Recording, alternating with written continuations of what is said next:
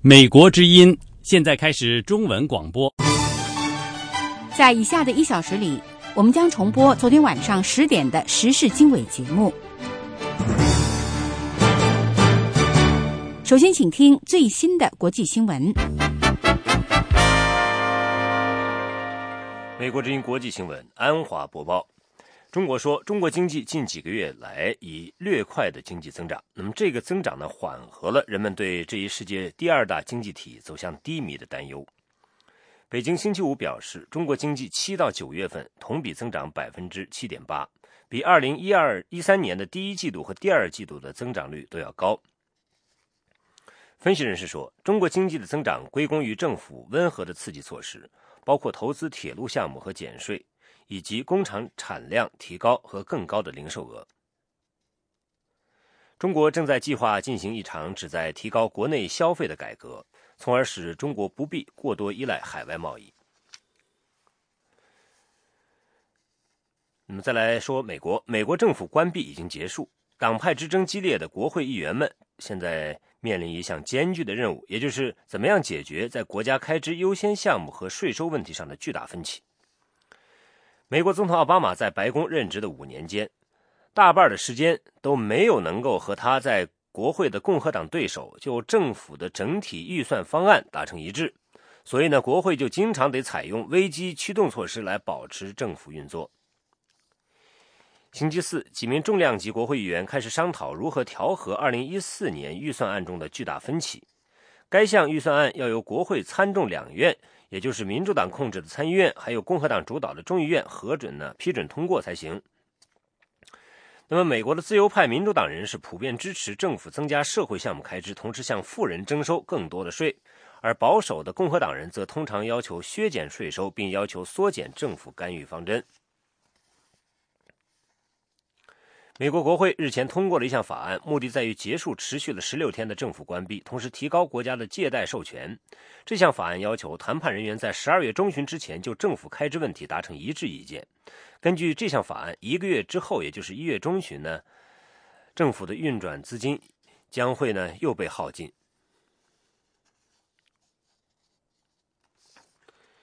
美国总统奥巴马提名一名重要的前政府法律顾问为美国国土安全部新部长。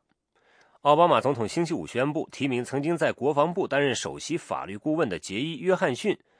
为国土安全部部长。那么这个有着24万雇员的庞大机构负责美国边境的巡逻工作，监督自然灾害后的恢复工作，以及帮助监控国家安全威胁。奥巴马说，他选择约翰逊出任这一内阁级别的职位，是因为约翰逊深刻了解美国面对的威胁和挑战。沙特阿拉伯拒绝了联合国安理会的席位，理由呢是他声称安理会的双重标准阻碍其有效运作。沙特外交部星期五说，他要直到有15个成员国的安理会进行他没有具体指明的改革，以使其履行维护世界和平和安全的职责之后，才会加入安理会。法国驻联合国大使说，法国理解沙特阿拉伯对安理会的失望心情。他说，这反映国际社会很多国家对安理会由于其常任理事国的再三的这个否决而行动不力感到失望。沙特外交部星期五发表的声明谴责安理会没有通过惩罚叙利亚总统阿萨德的决议。那么安理会的2个常任理事国俄罗斯和中国曾经3度否决这样的决议案。沙特外交部说，安理会的行动不力呢，使叙利亚的统治集团任意杀害其民众。沙特还批评安理会无力解决拖延了几十年的以色列和巴勒斯坦之间的冲突。印度警方已经逮捕了被扣押的一艘美国拥有的反海盗船的至少33名船员。那么这艘船被扣押是因为在印度水域未经正当许可携带武器。这些船员是星期五在印度南部港口杜蒂格林被捕的。印度外交秘书苏加沙辛格表示，这些船员是在没能出示允许他们携带武器的文件之后被捕的。以上是这个时段美国之音的国际新闻。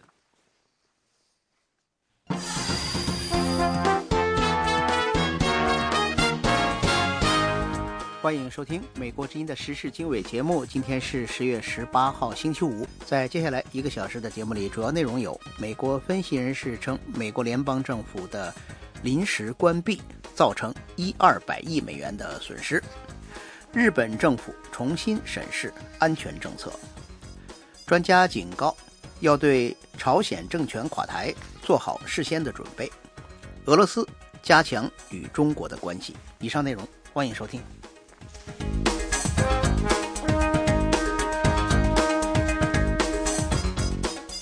您收听的是美国之音的时事经纬节目。美国联邦政府的临时关闭在过了16天之后已经重新开放。奥巴马总统说，这开始揭开笼罩在美国经济面临债务违约的不确定乌云。请听美国之音记者鲁滨逊从白宫发的报道。奥巴马总统在参议院以81比18票的大幅两党多数票批准了这项议案之后发表讲话。在他讲话的时候，这项议案还需要众议院表决。奥巴马说 We'll begin reopening our government immediately, and we can begin to lift this cloud of uncertainty. 我们将立即重开政府，掀开让我们的企业和美国人民感到不确定和不安的乌云。在众议院通过这项法案并经总统签署后， 16.7 万亿美元的借贷上限被延长到2月7号，过了对商家利润非常重要的感恩节和圣诞节。联邦政府10月1号关闭，当时保守的茶党议员把为政府运转提供资金与拒绝向奥巴马的新医保法案提供资金或大规模修改奥巴马医保的要求绑在了一起。这项法案还为进行新的削减赤字谈判打下基础，类似于2011年预算战争之后创立的超级委员会。奥巴马说，美国领导人为重新赢得美国人民的信任，未来有许多工作要做。他说，准备与两党议员合作，帮助建立美国长期的财政秩序。I've never believed that Democrats have a monopoly on good ideas, and despite the differences over the issue of shutting down our government, I'm convinced that Democrats 我从来没有认为民主党人垄断了所有的好想法，尽管在关闭我们政府的问题上有分歧，但是我确信民主党人和共和党人可以合作共事，让美国不断进步。这项由两党参与的协议，由参议院多数党领袖里德和少数党领导人麦康奈尔完成了最后的文本。众议院共和党议长贝纳没有有效地处理茶党成员的反对，导致人们对他的领导能力提出新的疑问。贝纳说，共和党不会放弃斗争。茶党共和党议员泰德·克鲁兹在参议院议事大厅说 And unfortunately today the United States Senate is saying, you don't have a voice in Washington. You don't have a voice in Washington. This is a terrible deal. 不幸的是，今天美国参议院说，美国人民，你们在华盛顿没有投票权，你们在华盛顿没有声音，这真是一个可怕的协议。参众两院的共和党领导人誓言，被称为自动减支的全面预算削减方案绝不能改变。自动减支方案于今年早些时候生效。白宫发言人杰伊·卡尼说，奥巴马将在即将到来的预算谈判过程中坚持平衡立场，希望谈判者拿出折中妥协的意愿。Perhaps we can reach a broader budget agreement that will settle some of these disputes in a way where nobody gets everything he or she wants, but the American people 也许我们能够达成广泛的预算协议，以折中的办法解决其中一些纠纷，不会让每个人都得到自己想得到的一切，但是美国人民会赢，因为这样就会增加确定性。奥巴马总统在他的讲话中列举了他认为今年年底之前可以完成的工作重点，包括移民改革。他说，完成这些重任的条件是华盛顿政界人士走到一起，把过去3个星期来的争吵抛到脑后。That's what I believe the American people are looking for, not a focus on politics, not a focus on elections, but a focus on the concrete steps that can improve their lives. 这是我相信美国人民所希望看到的，不是聚焦政治，也不是聚焦选举，而是聚焦能够改善人民生活的具体的步骤。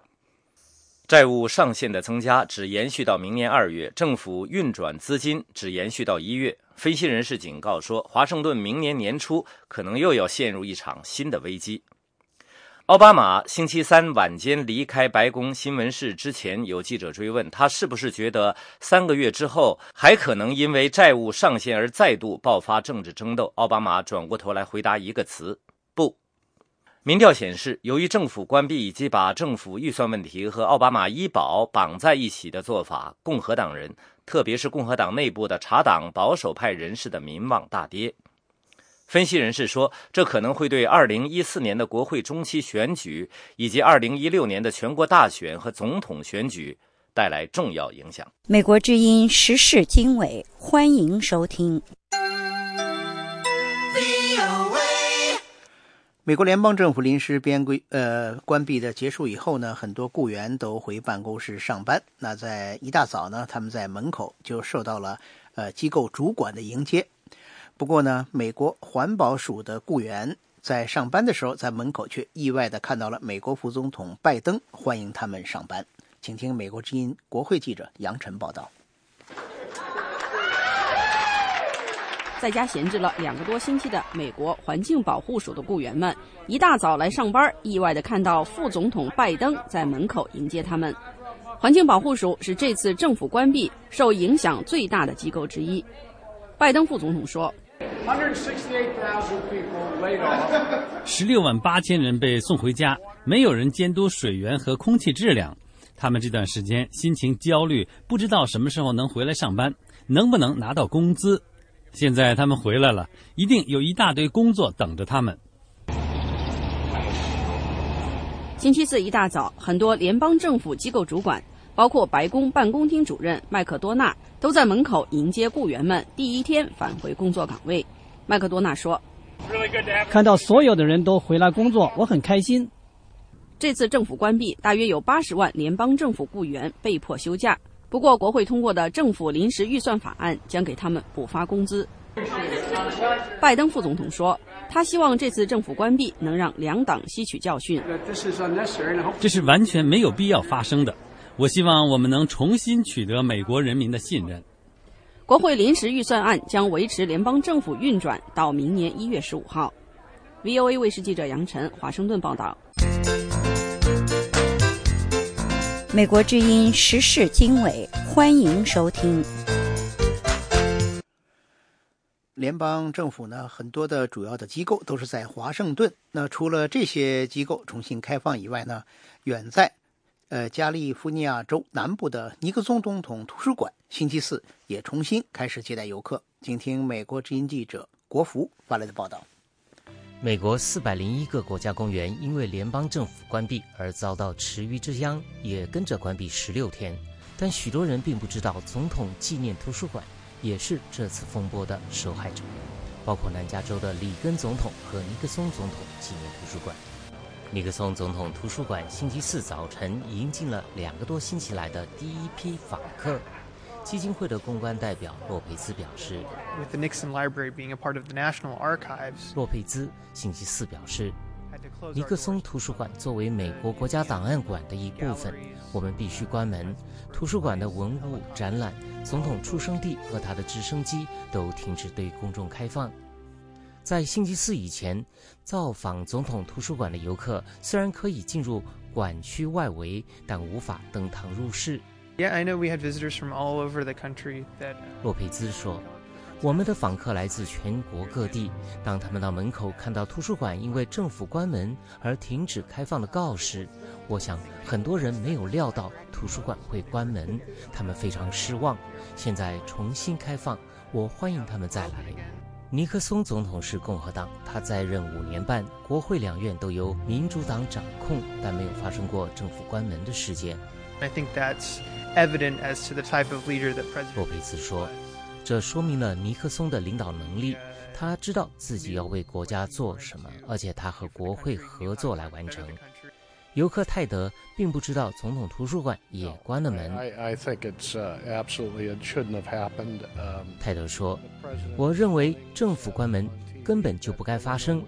总统今天早晨在电视上说，没有人是赢家，而我认为民主和共和2党都没有尽到责任。泰德认为到明年1月，预算问题应该能获得解决。Well, I think that both sides will come together. 他说，我认为两党会达成协议，这次关门并不是美国的第一次，每次都会水到渠成。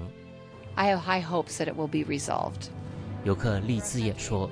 我对两党争执获得解决有很高的期望。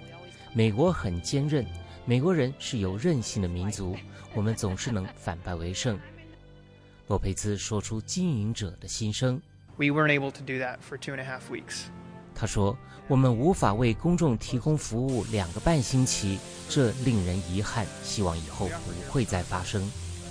以上是美国之音记者国福从洛杉矶发来的报道。这是美国之音的时事经纬节目。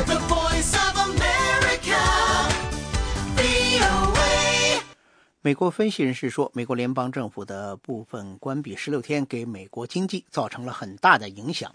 而且美国联邦政府将要采取什么措施来维持经济增长的不确定性，也许会给经济继续造成更大的伤害。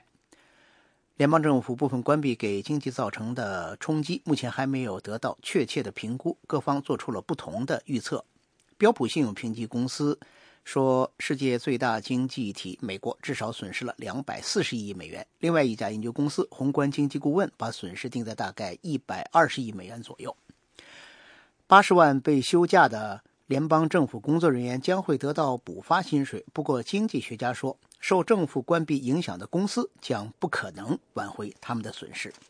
与此同时，美国国债的最大持有者中国对华盛顿打破预算的僵局表示欢迎。不过，这次美国联邦政府的临时关闭对美中关系未来有哪些影响，目前还不得而知。请听美国之音记者艾德从北京发的报道。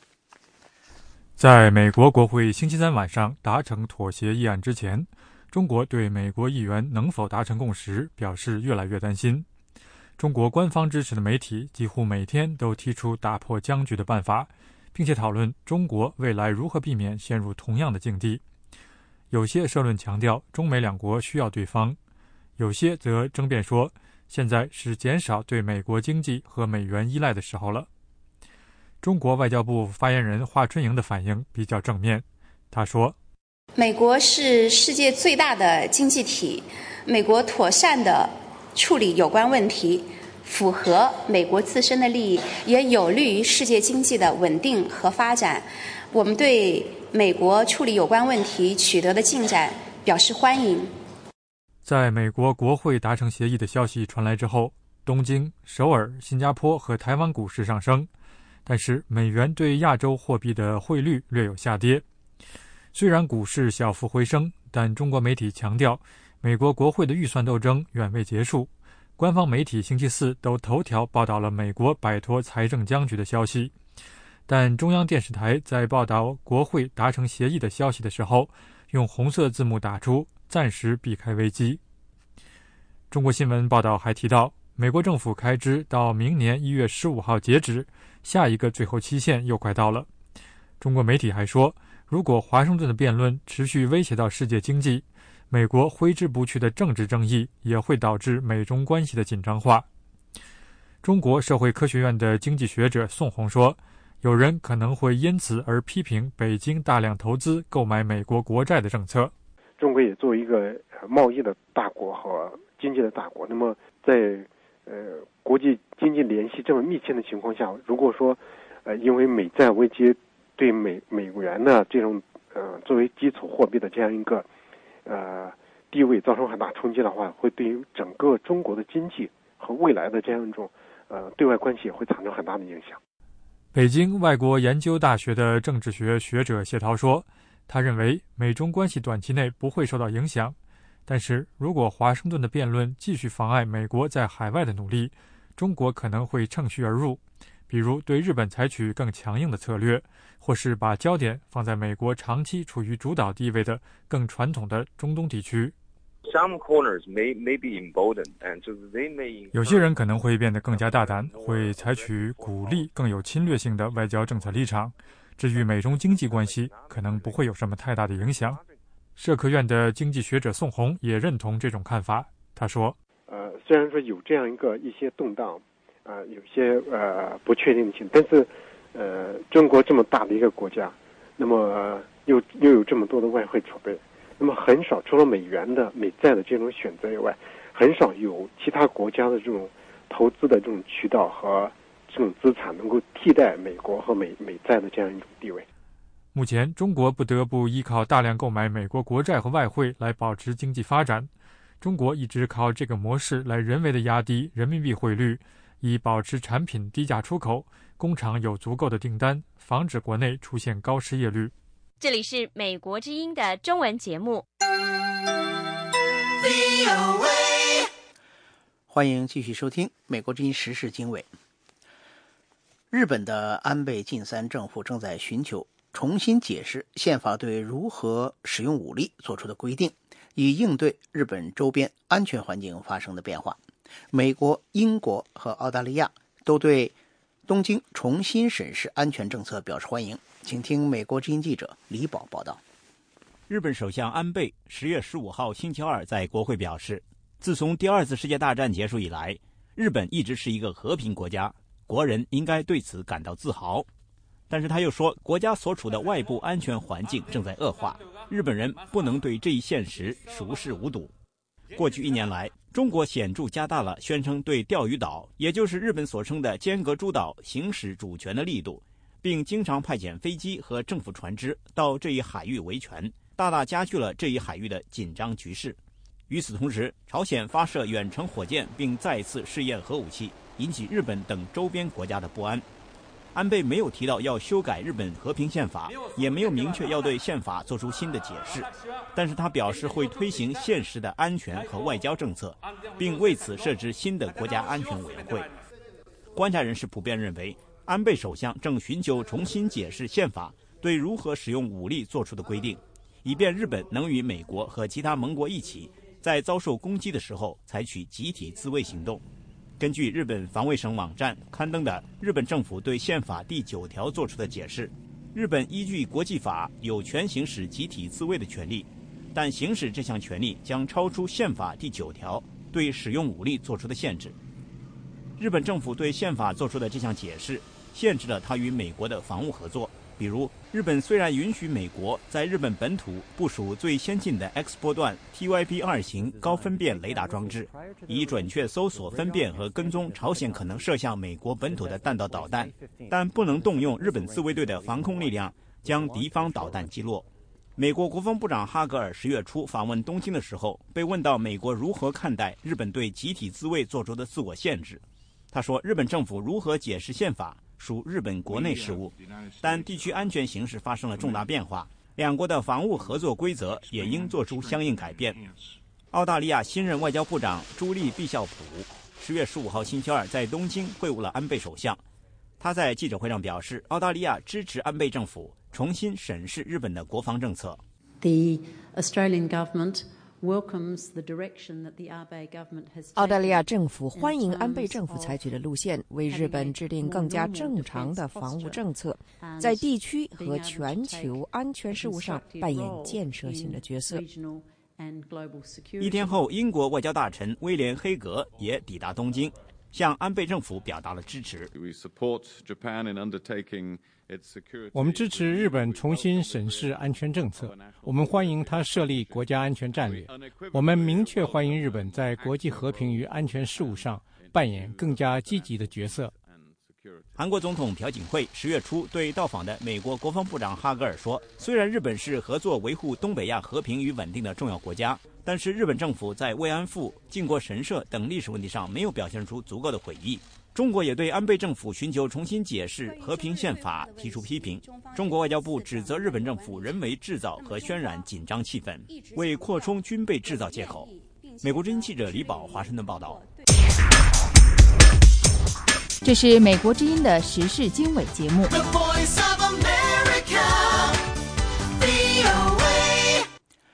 欢迎继续收听美国之音的中文节目。东北亚安全问题的专家警告说，金正恩的政权在朝鲜如果万一垮台，局面将会十分严重，尤其是如何处理朝鲜的核武器问题，因此现在就应该开始认真的讨论。请听美国之音记者钟晨芳的报道。长期研究东北亚安全问题的兰德公司军事专家布鲁斯·班奈特最近在一本书中警告说，在朝鲜明显的不可能放弃核武器的情况下，国际间必须认真的为金正恩政权万一垮台可能发生的情况预做准备，尤其是朝鲜的核设施与核武器如何处理的问题。美国与朝鲜最重要的盟友中国也应该就这个问题进行严肃的讨论。我们也应建立规则，如何销毁大规模杀伤性武器。如果中国军队进入朝鲜，比方说他们控制宁边的核设施，我们就必须确保中国已经完全控制武器设备。如果有人从那里发射一个装置了核弹头的导弹，那将会迫使美国飞到中国控制的地区上空，试图攻击那些部队，那不会是我们想要做的事情。所以我们必须建立规则，如何处理大规模杀伤性武器的问题。班奈特在传统基金会一场研讨会后对美国之音表示，美国与中国应该试图达成一个双方可以遵循的接触准则，以避免发生冲突。我们应该共同合作，讨论可能发生的情况，美国与中国的目标，然后就双方如何行动找出一个概念，才能避免冲突发生的风险。主要的部分是双方想要达成什么目标。例如说，我们会试图限制美国与韩国部队往北移动，也限制中国部队往南移动，以避免发生冲突的情况。朝鲜一直要求在没有前提的情况下重启六方会谈，不过韩国认为朝鲜不可信赖，在无核化问题上一直反复着挑衅、对话、援助、挑衅的恶性循环。韩国外交部14号在提交国会的报告中说，除了朝鲜之外的其他六方会谈当事国已经就不允许朝鲜发展核武器，以及朝鲜必须为重启六方会谈创造条件达成共识。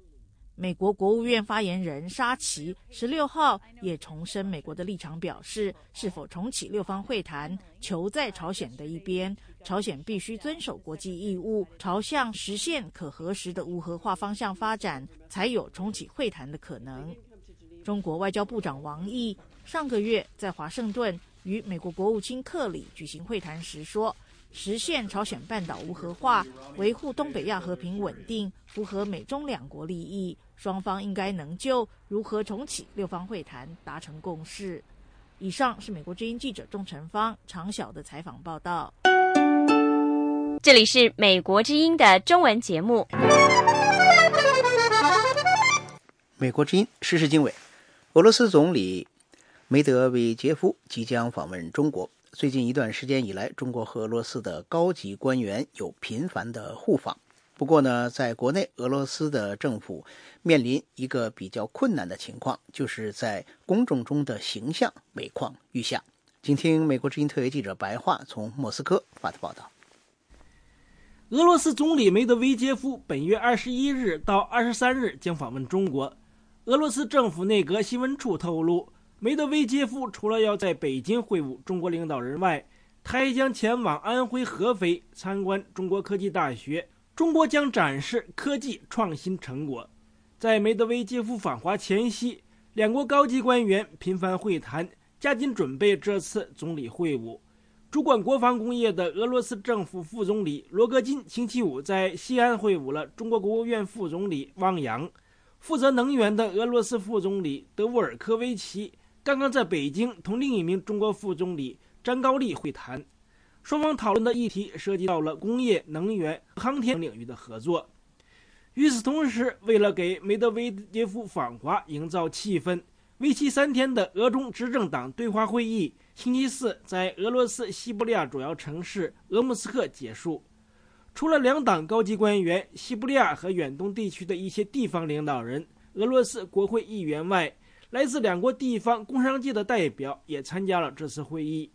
鄂木斯克当地媒体报道，双方讨论了经济议题，并交流了党的建设和治理国家的经验。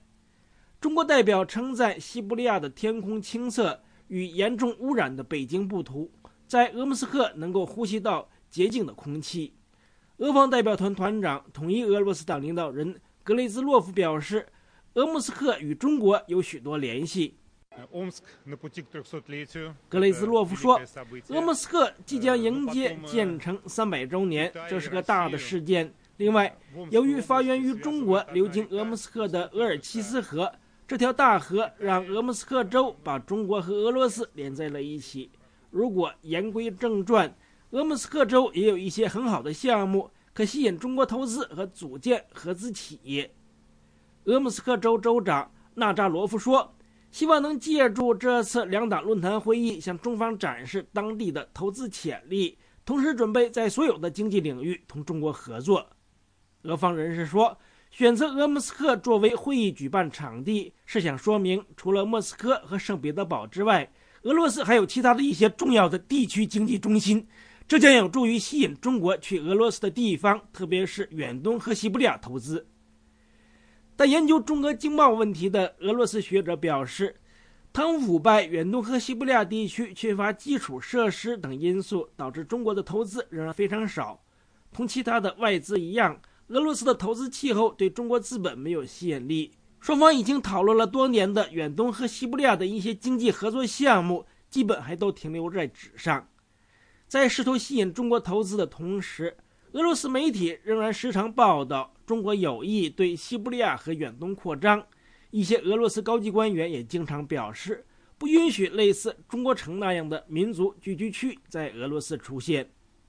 一些俄罗斯生态环保人士和地方官员说，由于中国在上游地区过分取水，导致额尔齐斯河在哈萨克斯坦和俄莫斯克等地区水量不足。发源于中国新疆的额尔齐斯河流经哈萨克斯坦和俄莫斯克，在俄罗斯的汉特曼西斯克汇入俄毕河之后注入北冰洋。但为了照顾同中国的关系，俄罗斯和哈萨克方面一直低调处理额尔齐斯河缺水的问题。执政的统一俄罗斯党和中国共产党的对话会议从2009年开始举办，今年是第4次举办类似的会议。来自民主派政党亚布鲁集团的中国问题学者格涅兹吉洛夫说，取得经济成就的中国并不是民主国家，而且缺乏新闻自由，更打压异议人士。统一俄罗斯党同中国共产党交流经验听起来可笑，同时也令人警觉。他说，众所周知的是，中国没有自由的选举，除了中国共产党之外，在中国的议会、人大和政协中还有其他几个小党，但那些小党都是虚设。所以统一俄罗斯党选择这样的样板，选择这样的合作伙伴，这只能说明俄罗斯执政党的意识形态和价值取向，以及他想带领我们的国家走什么样的前进方向。格涅兹杰洛夫认为，统一俄罗斯党应该向中国学习的是如何改善投资气候和吸引外资。来自俄罗斯共产党的一名前国会议员表示，统一俄罗斯党是财阀和官员组成的权贵俱乐部，统一俄罗斯党应该借鉴的是中国发展经济的经验。统一俄罗斯党的形象最近几年在俄罗斯日益变差，反对派甚至把统一俄罗斯党称作为骗子和小偷政党。普京现已经卸去了主席的职务，让梅德韦杰夫来领导这个俄罗斯执政党，但统一俄罗斯党仍然是议会中的第一大政党。以上是美国之音特约记者白桦从莫斯科发来的报道。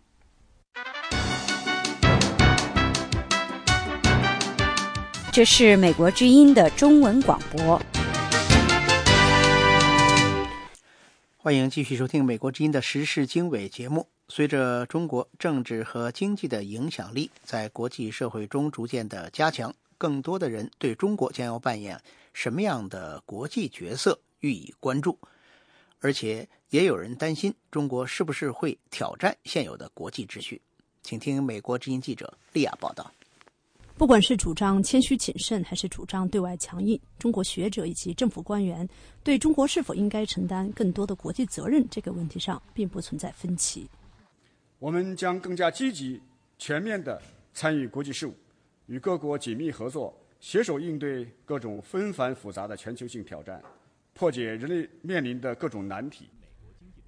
在一个由美中两国是主要利益攸关者的国际秩序里，中国是否认为有必要建立新的国际机构和新的框架呢？中国驻美大使崔天凯做出了这样的回答：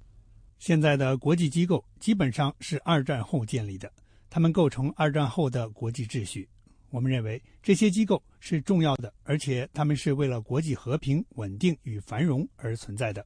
我们准备在所有这些机构里扮演重要的角色。除了在国际机构里发挥作用以及积极参与国际事务以外，包括外长王毅在内的中国官员还表示，中国将要为国际社会提供更多优质的公共产品。但是国际战略研究中心亚洲事务资深顾问葛莱仪认为，尽管中国官员现在公开谈论公共产品这个西方的概念，但是除了向亚丁湾派遣中国船只参与打击海盗行为，以及派兵参与联合国的维和行动以外，中国还将在国际社会发挥哪些积极的作用，并不是很明确。向前看，这对中国意味着什么？这些问题还在争论之中。在中国外交战略何去何从的问题上，美国国会参议院拨款委员会共和党顾问福特博士认为，中国的民族主义者呼声要更高。在他看来，中国越来越多的学者认为，中国需要带头修改甚至取代以西方为主的体系。这种民族主义情绪引发了国际社会的忧虑。中国外交部长王毅显然也意识到这一点。这些年来，随着中国的快速发展，国际上有人担心中国会不会走国富必骄、国强必霸的老路。王毅在联合国的讲台上明确表态，中国不寻求称霸。近40年前，就是在这个讲坛上，中国领导人邓小平代表中国政府庄严地宣告，中国永远不在世界上称王称霸。时至今日，这仍是我们不变的承诺，也是我们不渝的理念。不过，假如《中美开战》一书作者、旅居纽约的评论人士陈破空认为，中共当局从来都是说一套做一套。他说，中国所谓的不称霸只是一个阶段性的策略。因为在明朝的时候，朱元璋有一个策略叫做这个广积粮，高筑墙，缓称王。他的缓称王不是不称王，而是要称王，只是迟一点。那么粮草积多了，城墙积高了，再来称王。那毛泽东说的这个深挖洞，广积粮，不称霸，实际上他不是不称霸，他是要称霸，只是说时候还没到。陈破空认为，这就是为什么毛泽东当年要排除万难，发展所谓的两弹一星，增强国力，以在国际上争取霸权。他说，邓小平时代是以经济建设为手段来增强国力，在经济发展的基础上大力发展国防，着眼点仍然是称霸于世界。还有观察人士认为，习近平和李克强上台第一年就密集出访了欧洲、非洲、拉美、北美以及亚洲等近20个国家，表明他们在短时间里已经初步铺展开了对全球的战略布局。不过，国际战略研究中心的葛莱仪对中国要称霸世界的说法表示怀疑。中国的外交政策在某种程度上是被动的反应，除了希望获得更大的综合国力之外，中国并不考虑什么大战略。在他看来，中国最近几年在南中国海争端上的做法就很难说明问题。例如，在南中国海问题上，对中国的担忧使得中国政府愿意坐下来开始讨论南中国海的行为准则，试图降低其他对南中国海宣称拥有主权的国家以及东盟对中国的疑虑。还有一些学者认为，中国虽然实力日益强盛，但是却缺乏一套既符合中国国家利益，又对其他国家有吸引力的政治观和道德规范，因此缺乏称霸的软实力。就是说，他们的外交政策是为着他们内政、他们的自己的想法、自己的利益去推广。那我们反过来说，这就是比较起来，美国或英国或法国，它的外交政策有一些能够普遍适用到别的地区的理念，比方说民主，比方说人权或自由，这些理念美国能用，别的国家也能用。在以下的系列报道里，我们要探讨习近平提出的中国梦和构建新型大国关系的寓意。VOA 卫视丽雅、任玉阳，华盛顿报道。这是美国之音的时事经纬节目。欢迎继续收听美国之音的中文节目。中国又有一名高级官员被中共纪检委调查，据说他涉嫌严重违纪违法。中国官方媒体称，这是中国新一届领导人根除腐败的举措之一。不过有学者说，要想根除腐败，还要从制度上建立反腐机制。请听美国之音记者齐永明报道。中国官方的人民网说，被双规的南京市长季建业是北京一连串打老虎行动中又一个落马的地方在职副省级官员。报道称，季建业日前因经济问题被中纪委双规，当地政府近日将公布有关情况。中国官场腐败严重，贪污受贿蔚然成风。中国新领导人习近平上任之初就提出了整治腐败要苍蝇老虎一起打，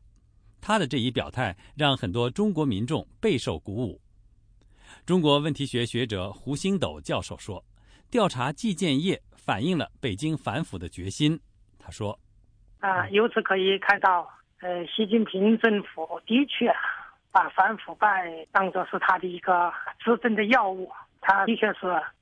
费了很大的力气，非常认真的非常勇敢的在做这样一件事。胡星斗认为，中国腐败现象十分普遍，季建业是副部级官员，职位不算十分显赫，算不上是什么大老虎。他认为，如果能够在更高级别政治局委员以上能够多打几个老虎，那我看全国人民更会拍手称快。不过胡星斗说，尽管打老虎得人心，但仍是治标不治本，应该从制度上解决问题。他提出建议说，更主要是建立现代反贪制度，这个可能更重要。制度层面我们看到目前还没有大的成果，所以我说呢，他的反贪工作还是刚刚开始。官员的财产申报，新闻媒体要发挥更大的监督的作用在这方面刚刚开始。季建业1957年1月出生于江苏张家港市，历任苏州日报社副总编、吴县县委副书记、吴县市委副书记兼苏州太湖度假区党委书记、管委会主任、昆山市委书记、扬州市长、市委书记兼人大常委会主任。2010年1月21号任中共南京市委副书记、市长。人民网转述南京官员的话说，季建业落马在意料之中。该网还指南京当地媒体人称，此人涉案金额或超过2000万元人民币。季建业出任南京市副市长、代理市长职务之初，就迅速启动了3中路改造，为此砍伐梧桐树、拆成西干道、投巨资上马雨污分流等大量工程。在中国的环境下，政府官员大兴土木，既可彰显政绩，又能用工程和职务的便利以权谋私。欢迎继续收听美国之音的中文广播。美国之音时事经纬。中国四川成都有一项法官判处的判决引起了人们的关注。被官方维稳人员伤害的访民被判胜诉。有分析人士认为，弱势的失地农民能打赢官司，而且把维稳人员送入监狱，或许意味着中国司法领域一个进步。请听美国之音记者叶冰报道。当地时间10月14号上午，成都市双流县人民法院宣判了中国首例维稳人员伤害案。被告郭景祥获刑10个月。一直关注此案的维权网站64天网创办人黄琦介绍说，维稳人员因打伤维稳对象的家庭成员而被判刑入狱，是开天辟地头一回。宣判到这个时候，马上就有法警就给那个当事人就戴上了手铐。当时参加旁听的所有民众可以说是掌声雷动，非常感人。我在外面都听到这个声音，因为他们说实话，那些被殴打的失地农民访民第一次看到中国司法史上能够对维稳人员戴手铐马上送到监狱，这点大家是感到非常震惊的，也非常非常兴奋。据公诉方和判决书提供的信息，1989年出生的被告人郭景祥是双流县农民。今年3月17号，郭景祥与一名同事受社区安排，驾车前往访民赵先琼家查看其是否在家时，与赵先琼及其丈夫李秀成发生抓扯。59岁的李秀成被郭景祥推搡踢打倒地，手部受伤，被鉴定为8级伤残。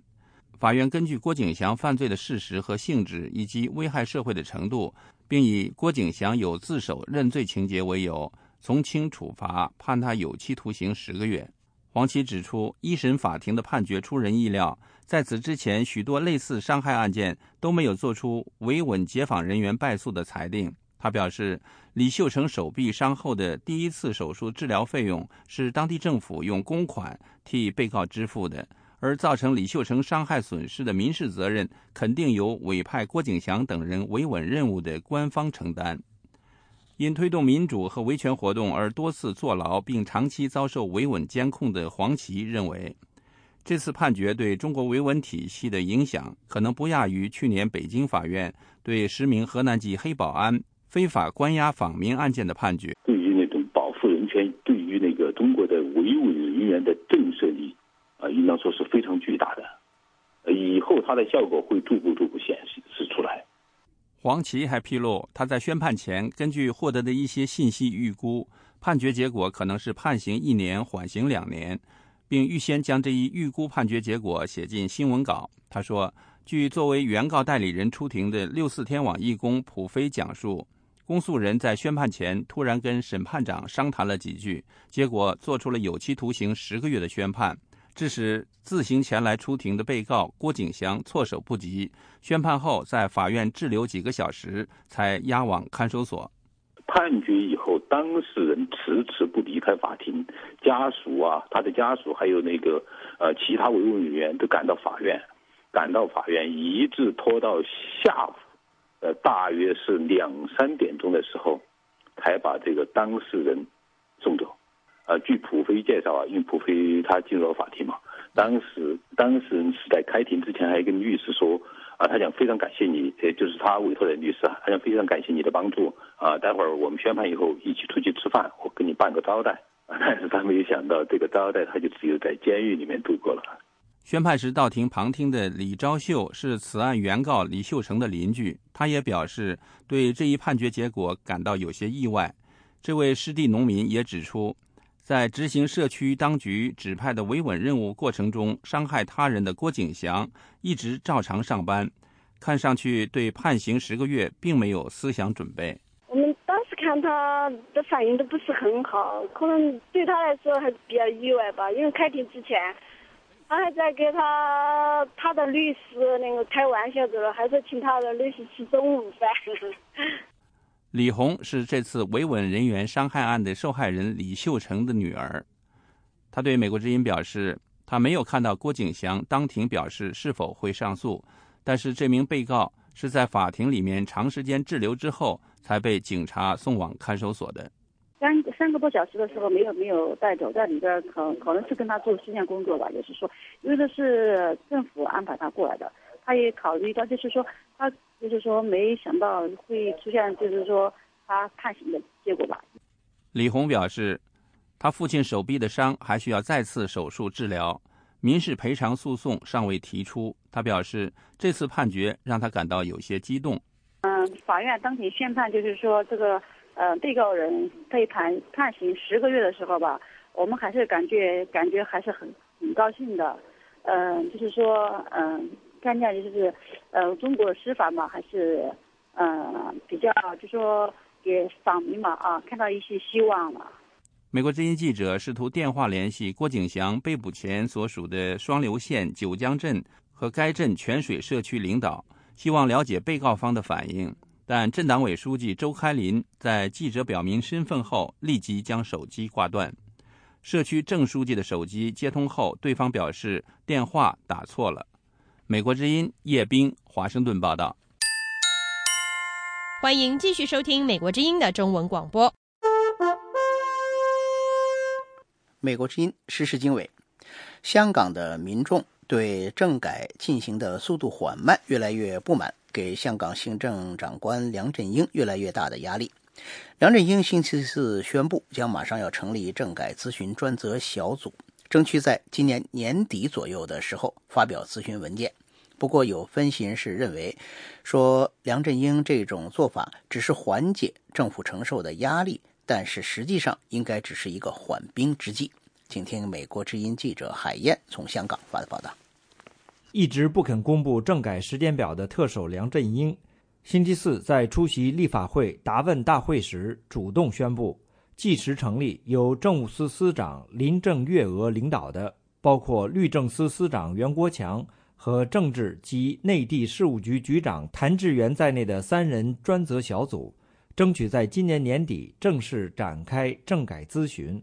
但预料要到2015年初完成2轮公众咨询后，才会向立法会提出正式的2017年特首选举方案。梁振英强调，要达到政改，必须严格按照基本法规定以及人大常委会的相关解释和决定。梁振英同时呼吁社会求同存异。而林郑月娥在会后强调，年底展开的第1轮咨询是政改5部曲的首步，是开放性咨询，会预留足够时间让市民充分发表意见，未必会提出任何具体方案。在被问到公民提名是否符合基本法，会不会被列入咨询文件时，律政司司长袁国强没有正面回答，只是表示政府最终只有基本法框架这把尺子来度量政改方案，而公民提名不过是个名称，要看建议的具体内容，若违反基本法条文，不可能作为未来政改的考虑。因政府星期二拒绝向香港电视网络发放免费电视牌照，而又不愿交代拒绝理由，特首梁振英近日饱受包括建制派在内的各界的不满、批评和指责。有议员质疑，梁振英突然宣布成立2个月后才发表咨询文件的专责小组，是为了转移公众视线。香港和平占领中环运动发起人之一的香港中文大学社会学系副教授陈建民星期五对美国之音表示，梁振英匆忙提出年底展开政改开放性咨询，其目的是为了转移社会近日对政府发放免费电视牌照黑箱作业不满的注意力。他说，因为这2天其实整个社会炒得最热的事情是有关政府发不收费电视台这个事情，整个社会都觉得政府做得非常不对，非常不公义。其实他昨天谈的也没有什么具体的内容，大概比较有意义是说明是谁来负责这个事情，大概会要多长时间才能完成。陈建民表示，占领中环是否会发生，完全要看政府如何进行政改咨询，是否提出符合国际标准的普选方案。他说，出来的方案不符合国际标准才会去占领中环，我们没有一个具体的时间表说什么时候才会占领中环的。一般的媒体说我们明年7月1号，其实我们这个不是我们的计划，一定是等到最后这个谈判的结果才会说谈这个占领中环的事情。明年会怎么发展，还是非常看政府怎么做这个咨询的问题，怎么能给人家感觉是透明的、认真的。整个社会现在对政府处理这类的事情根本就没有信心的。另外，据香港媒体报道，香港时事评论员刘瑞绍分析说，由于没有具体方案可做讨论，梁振英提出的咨询实际上只属缓兵之计，不能当作咨询。由于早前有说法指政府原本打算明年初才做咨询，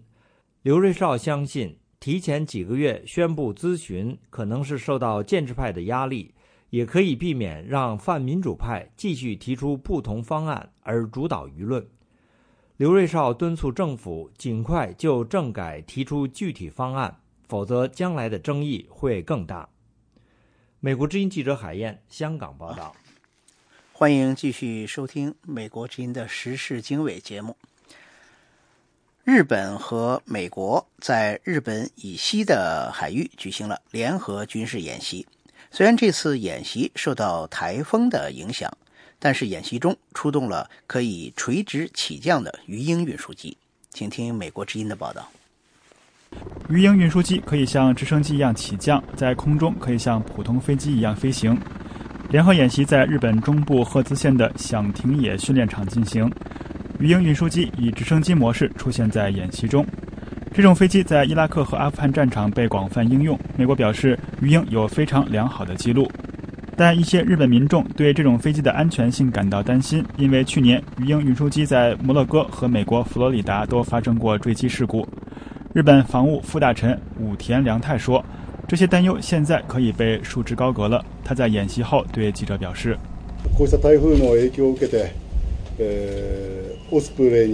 在台风的干扰下，直升机演习动用了鱼鹰飞机，取得了巨大的成功。这是一个非常了不起的成就。通过证明直升机的安全性，我们可以改变人们的看法。武田良太表示，日本自卫队可能会引进这种飞机。まず災害の時に人命救助や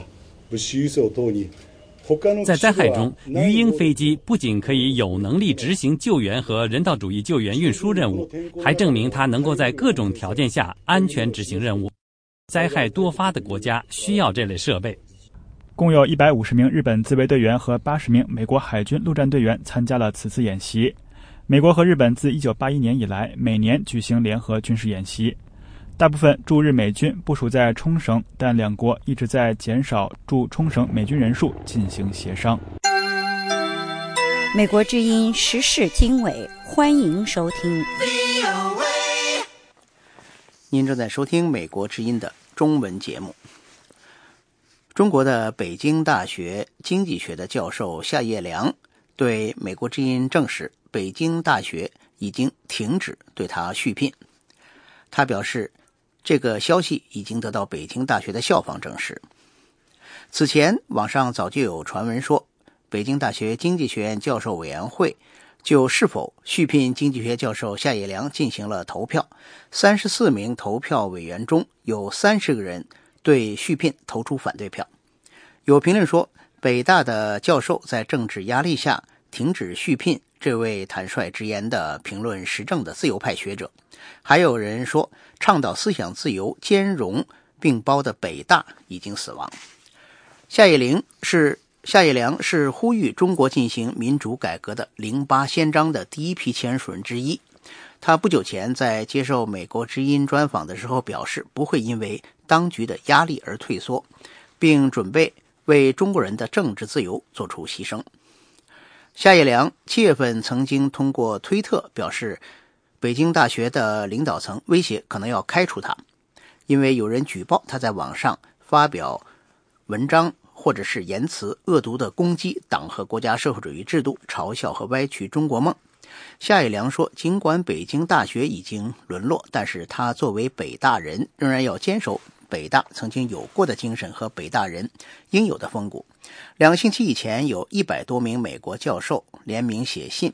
给新晋与北京大学建立校际合作关系的卫斯理学院说，如果夏业良教授被北大开除，这个学院就应该解除和北大的合作关系。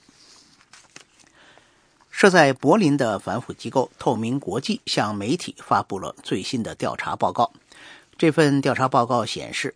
中国公司的透明度最低，也最容易滋生腐败现象。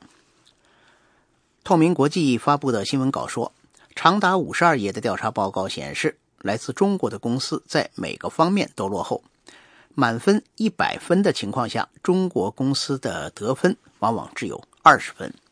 透明国际的新闻稿还说，考虑到中国公司在世界市场不断增加的影响力，如此糟糕的表现令人忧虑。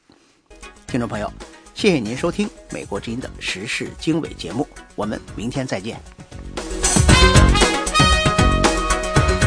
美国之音国际新闻谈话播报。中国说，中国经济近几个月来以略快的速度增长，这一增长呢，缓和了人们对这一世界第2大经济体走向低迷的担忧。美国国会议员寻求预算折中方案中呢，经常存在争议。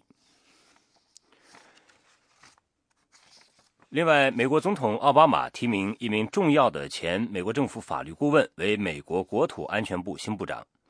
奥巴马总统呢，星期五宣布提名曾经在国防部担任首席法律顾问的杰伊·约翰逊为国土安全部部长。沙特称安理会有双重标准，并且呼吁改革。国际刑事法庭称，被控危害人类罪的肯尼亚总统乌胡鲁肯雅塔不需要出席涉及他案的全部审判程序。以上是国际新闻。以上是这一小时的国际新闻。您如果需要获取更多的信息，请访问美国之音网站 www.voachinese.com。美国之音现在就结束这一个小时的新闻节目，下次播音在北京时间上午8点开始，欢迎到时收听。